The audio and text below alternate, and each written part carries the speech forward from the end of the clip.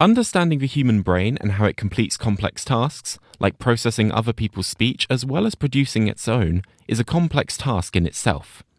As it stands, neuroscience isn't able to tell the underlying computations that lead to human language. New research from the US has taken an interesting approach to working this out. Instead of just studying how real human intelligence deals with language, these researchers have been looking at how artificial intelligence does it too. Cameron Voisey spoke to Ev Fedorenko from MIT to find out more. In this work, we're basically taking advantage of the advances that have been made in artificial intelligence, AI, to try to get some insights about how the brain may solve language comprehension. And we do this by basically directly relating representations from the models to neural signals that we record from the brain. And we find that some of the leading models provide quite a good match to human neural data, suggesting that something may be similar about how the models and the human brain process language. So the models that you're talking about, the AI models, what exactly are they trying to do? They're general purpose models, so they're used in all sorts of ways. The training that they generally get is training on next word prediction. So they basically get a large corpus thrown at them. And then with those representations, you can do things like translate between languages or generate free-form text. So they're taking some text that someone's input and then trying to work out what the next word might be that you might want to write. So like we're familiar with predictive text on our phones, for example. That's exactly right. But your research isn't about trying to improve these models, but rather trying to link them with how human brains actually work. Exactly. And at the core of the approach that we took here is looking at a whole bunch of models at once. So it's not like we take one model and say, oh, look, it explains something in the brain. The key insight is that, none of these models are probably the right models of the brain. They're all overly simplistic. But by looking across a broad range of these models, we can try to start seeing some trends, like what makes some models better than others in capturing human neural responses.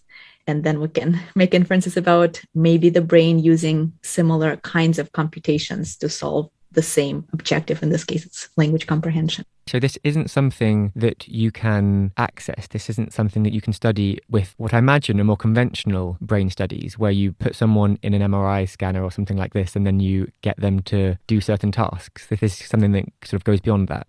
So the data collection part is pretty much the same as before, except now that we have these models, instead of just making kind of coarse distinctions like looking at responses to language versus music or to sentences versus lists of unconnected words, we can approximate representations of a particular sentence. Like I can say, I hope our viewers enjoy this BBC podcast, right? And I can look at your brain as it processes that sentence, and I can feed that sentence to the model, and I can link them directly. So we looked at over 40 state-of-the-art language models, and quite a few of them did a really, really good job coming very close to capturing big chunks of explainable variance in the brain. So that was surprising. But models varied quite a lot. So some models were quite poor. And given this variability in how well models captured human neural responses, we could then ask, what makes some of these models better than others? Do the kinds of models that perform really well on this next word prediction task provide a good match to human neural recordings? And there is indeed a strong relationship. Just think about it. Like I give you a random part of a sentence. In order to predict the next word, you need to be able to take into account all sorts of information about the beginning, the preamble that I'm giving you, right? You need to pay attention to the particular words. You need to pay attention to how they're structured. And so what we think is going on is when you're training models over these vast corpora, this training objective effectively implicitly asks the model to learn all sorts of regularities about how language is structured.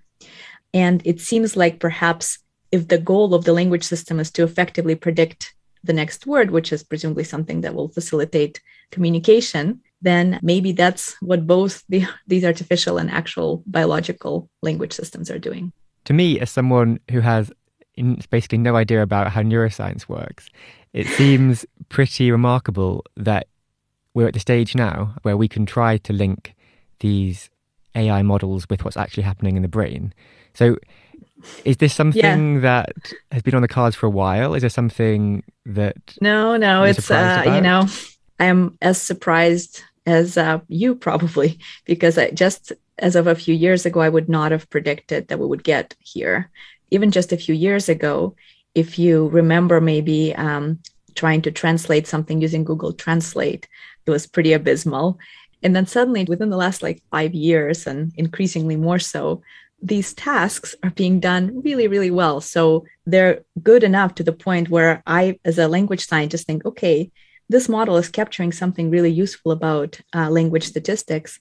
Let's see if we can leverage them somehow to try to understand how human brains might solve language. Because at this point, before these models came along, we were kind of at a point where we can characterize these language brain regions. We can say, okay, they're highly specialized for language. They pay attention to both, word meanings and structure, how words combine into larger units.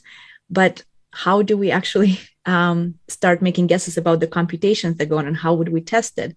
And these models basically provide just the way to do that.